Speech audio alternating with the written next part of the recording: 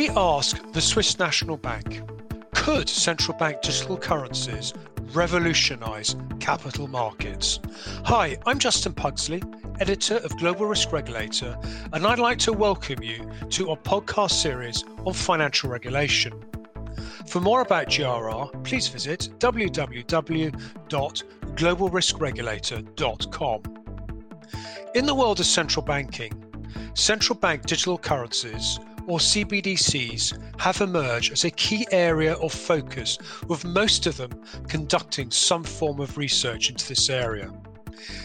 In an era of intense digitization, this interest in CBDCs is hardly a surprise, particularly with entire swathes of financial services moving towards ever greater levels of electronification and with the proliferation of private cryptocurrencies. However, introducing CBDCs into the economy and the financial system is no simple matter. Those CBDCs potentially promise great efficiencies, they are not without risks, meaning that if they are introduced, it will have to be done very carefully. As such, we thought it a good idea to approach one of the pioneering central banks in this area, in particular the Swiss National Bank, which, along with its collaborators, the Bank for International Settlements and the SIX Exchange, has made some interesting advances into researching CBDCs via its project Helvetia. This podcast looks at what Project Helvetia is all about, the different types of CBDCs and their risks, their potential impact on capital markets, on areas such as clearing and foreign exchange, or some of the governance issues that might arise and how they might be addressed. To dig a bit deeper into these topics, I'm delighted to welcome Martin Schlegel, an alternate member of the board at the Swiss National Bank. Hi, Martin. Can you discuss the Swiss National Bank's work on CBDCs and Project Helvetia, what you're looking to achieve, and also some key dates in terms of delivering on your projects? Yes, of course. Thank you, Justin. So regarding our work on CBDC, all forms of currencies are per se very much interesting for central banks. And for us as central bankers, the concept of money is, of course, our passion and something that we always have thought of a lot. So But in the last decades, before cryptocurrencies came along, this topic was admittedly a bit theoretical and not very much en vogue. But as central bankers, we always worked on such topics. Yeah. Okay. Now, looking at some of the papers you put out and press conferences and again, our previous discussions, it's very obvious that your work has been on wholesale CBDCs. Can you explain why that is, and also why you're not experimenting with retail CBDCs, and describe some of the challenges for the banking system in introducing this type of digital currency? So wholesale CBDC is conceptually much easier and a much smaller step for a central bank than retail CBDC, mainly because difficult policy questions are less pronounced with wholesale CBDC. These are, among others, financial stability questions, AML, KYC, and so on. And further, the DLT technology seems to be more interesting on the wholesale side at the moment than on the retail side. But platforms based on DLT could fundamentally change today's financial market infrastructure. Okay. And this would also affect the mandates of central banks. So why is that? One of the statutory tasks of the central bank is to maintain the stability of the financial system. Yeah. And this includes financial market infrastructures. Right. Okay. Now you've clearly done an enormous amount of work in this area, and I saw in your Swiss National Press, I saw a news story the other day that the Swiss National Bank has registered around a dozen trademarks with the Swiss Federal Patent Office. Is this a sign that you are seriously considering going ahead with a Swiss wholesale CBDC? So to be clear, there are neither plans to introduce a wholesale CBDC nor a retail CBDC in Switzerland. Yeah. We had these names entered in the Swiss Trademark Register purely as a preventative measure, nothing else, nothing more. Okay, so it's to basically stop someone else maybe running off and doing the idea themselves. Exactly. Right. Okay, fine.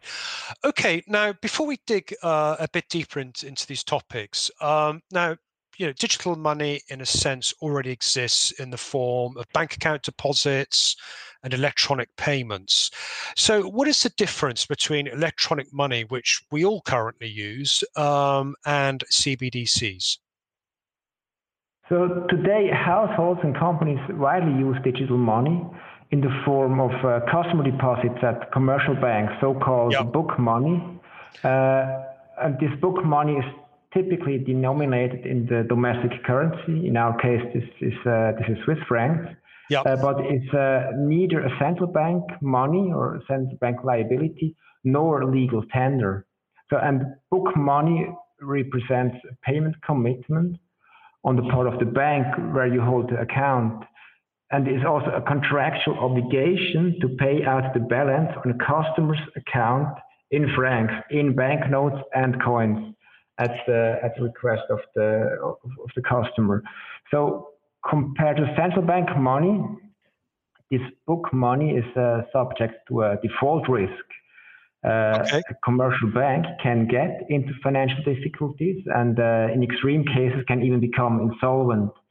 However, so with our deposit insurance and banking regulation, this risk can be reduced to a very, very large extent. Right. So a CBDC would be a supplement to the existing types of central bank money and would not replace, for example, banknotes or the sight deposits that banks hold with us. It would also sit on the liability side of the central bank, right next to banknotes and the sight deposits of commercial banks and financial institutions that the financial institutions hold at the central bank. The latter already being a CBDC, but in account form, not a token form. Right. Okay. Well, thank you. That's a very useful explanation, actually. Okay, Martin. I would very much now like to get your views on what a wholesale CBDC could do for wholesale financial markets. Can you describe some of the potential benefits and changes it could bring? So the existing market infrastructure is operating on the basis of conventional technologies in a centralized structure. And generally, they do so already at a low cost while fulfilling very high security requirements. And in my view, it has yet to be demonstrated that the DLT-based system can meet these requirements or even outperform the existing infrastructure. But this is a very open question. Yeah. And if these efficiency gains are confirmed on the security side, the next question is, how would the cash lag be settled in the purchase of a tokenized security? Yeah. And this is where our project Helvetia and its two POCs with this wholesale CBDC and the RTGS link come into play.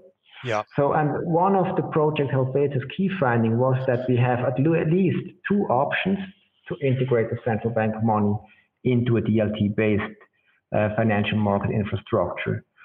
The one is issuing a tokenized CBDC on the DLT or linking the DLT system to existing RTGS systems. So, and a comparison of the two approaches reveals two trade-offs. Okay. From the point of view of the central bank, establishing a link to the existing RTGS payment system would not entail structural changes, as the central bank money would remain within the existing payment infrastructure. But the consequence of issuing a wholesale CBDC, however, would be far, far more reaching, because a wholesale CBDC would be a new form of central bank money. And this could have implications for monetary policy, financial stability, and payments, because, for example,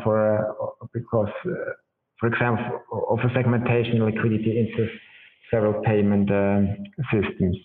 Yeah. However, these challenges that I just mentioned, they can potentially be offset by this significant advantage that using a tokenized form of central bank money would allow the potential of DLT to be more fully realized. For instance, a wholesale CBDC would support simultaneous and instantaneous settlement, this so-called atomic settlement. And it would also be possible to make central bank money programmable and to deploy it in self-executing contracts like these smart contracts. Yeah, no, we certainly can dig into some of those topics a little bit deeper now. I mean, you mentioned sort of tokenization.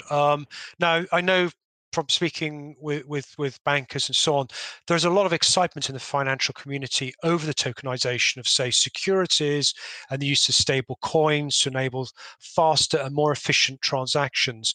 Can you maybe give some ideas? I mean, you mentioned, programmable aspects. So can you maybe give some ideas on what type of new financial products and innovations could emerge from this development? I think it's too early to say. Okay. If DLT really can deliver this improvement over existing technologies, central banks certainly have to understand that their potential and their potential impact on the financial system.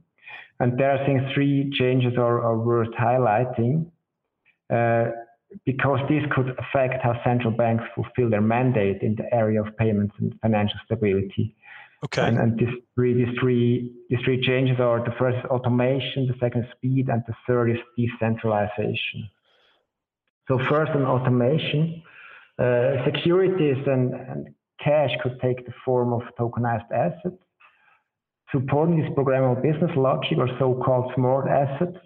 Yeah. And this could really improve existing post-trading processes via automation or enable completely new services.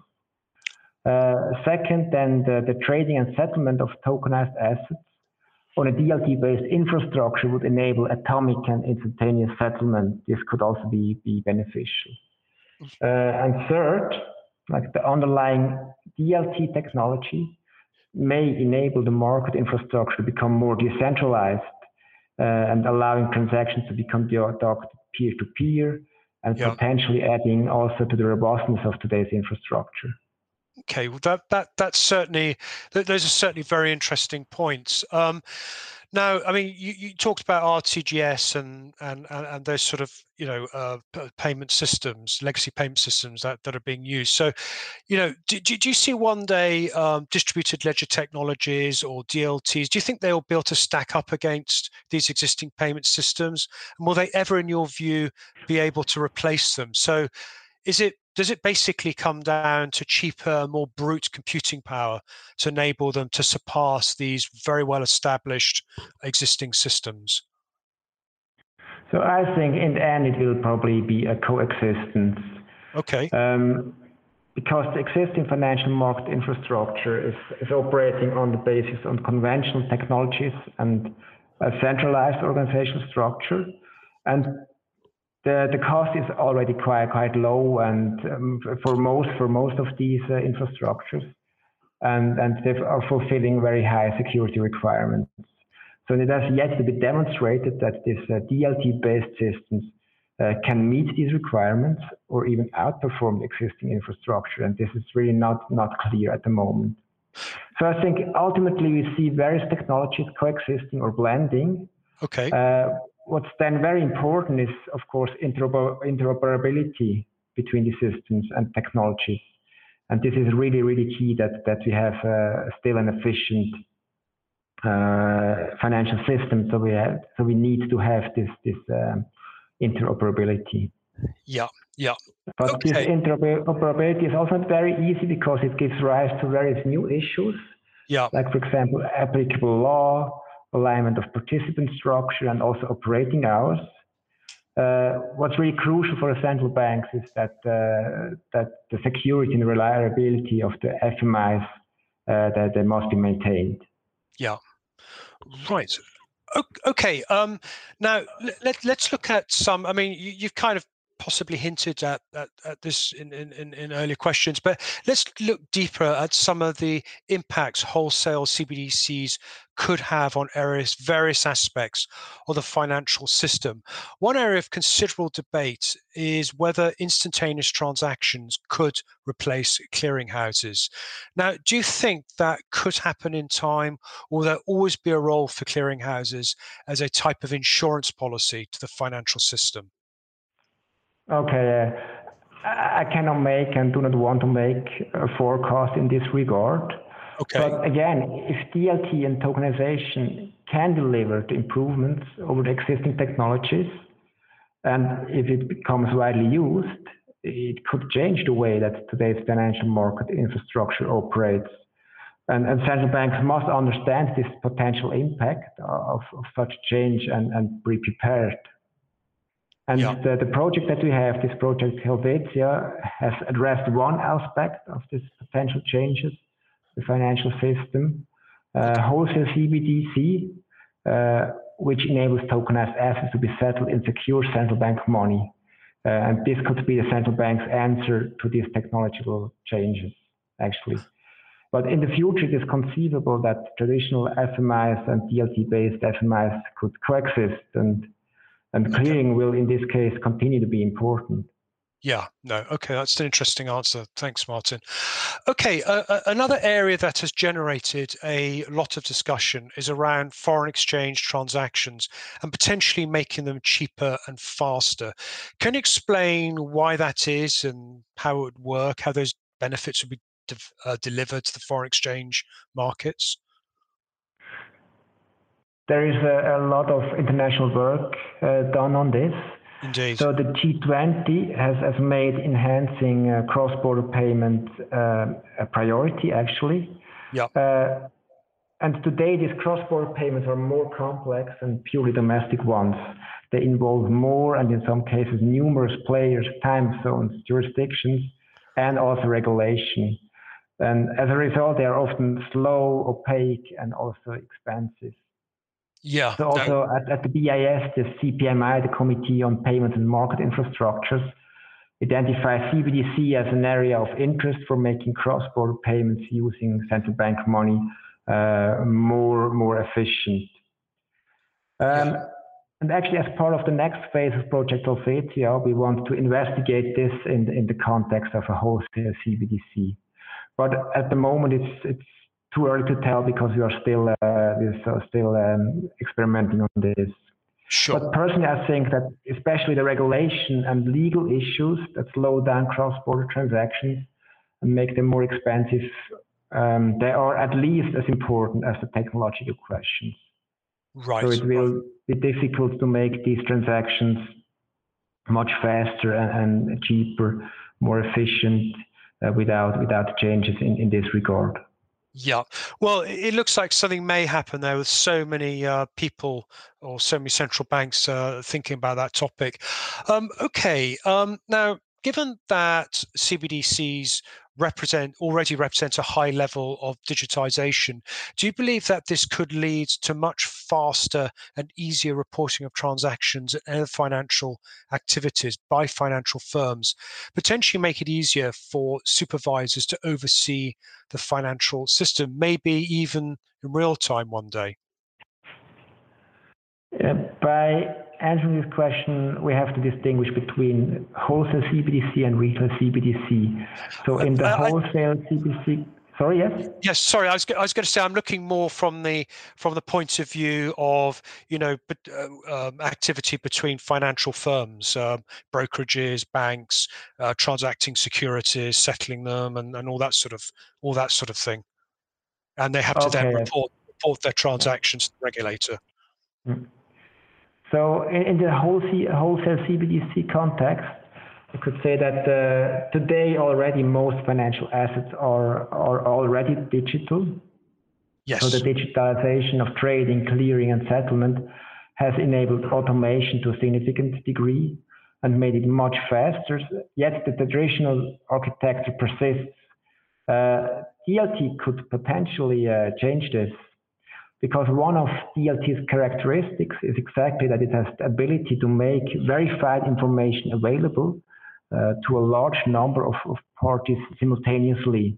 Yes, indeed. And it is therefore appealing in the case of complex processes where coordination is required across a whole range of participants. And this is exactly the case in the securities business, which involves a network of many different participants like trading, settling, and managing securities. Yeah. And this coordination requires considerable effort, which in turn leads to higher operating costs. And DLT could potentially help in this regard. Yeah. Okay. Yeah. So, that's an interesting area to watch then. Okay. And really just to finish up, various members of the Swiss National Bank have publicly said that there are some potential governance issues relating to CBDCs. Can you describe what those are and how they might be addressed? Of course, issuing a wholesale CBDC would also raise new policy and governance questions for a central bank. Okay. As you know, today, most central banks operate the backbone of a country's payment system. This is the real-time gross settlement system, or RTGS. Yeah. And electronic central bank money is used to settle transactions in these RTGS. And then this RTGS is in turn interoperable with other parts of the financial market infrastructure, such as central securities depositories, for example, to settle securities transactions. So if a central bank issues a wholesale CBDC onto an infrastructure that handles both the securities leg and the cash leg, this raises the question of the central bank's role on such platforms. For example, what are the duties and tasks of a central bank with respect to this type of platform compared to the role of a central bank in the RTGS? For example, can the central bank delegate certain duties and tasks to the operator of the infrastructure? Okay. What processes and core elements must be controlled by the central bank? Does the central bank have the right to see all transactions?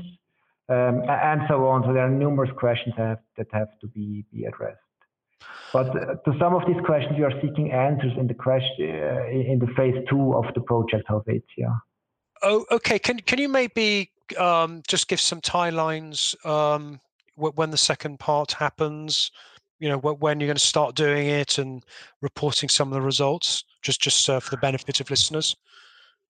The second phase already started now, okay. But I think there's no date announced of new results, to my knowledge. Fair enough. And to conclude, I'd like to thank Martin for taking part in Global Risk Regulators Regulatory Podcast series. And if you'd like to listen to more financial regulatory podcasts, please visit www.globalriskregulator.com.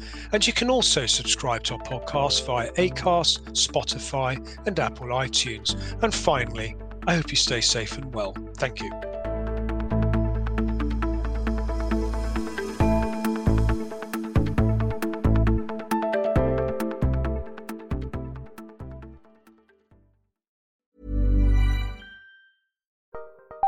Join Capital Group CEO Mike Gitlin for a new edition of the Capital Ideas Podcast. In unscripted conversations with investment professionals, you'll hear real stories about successes and lessons learned, informed by decades of investment experience. It's your look inside one of the world's largest asset managers. New episodes are available monthly. Subscribe wherever you get your podcasts. Invest 30 minutes in an episode today. Published by American Funds Distributors, Inc. When you make decisions for your company, you look for the no-brainers. If you have a lot of mailing to do, Stamps.com is the ultimate no-brainer. Use the Stamps.com mobile app to mail everything you need to keep your business running with up to 89% off USPS and UPS. Make the same no-brainer decision as over 1 million other businesses with Stamps.com. Use code PROGRAM for a special offer. That's Stamps.com, code PROGRAM.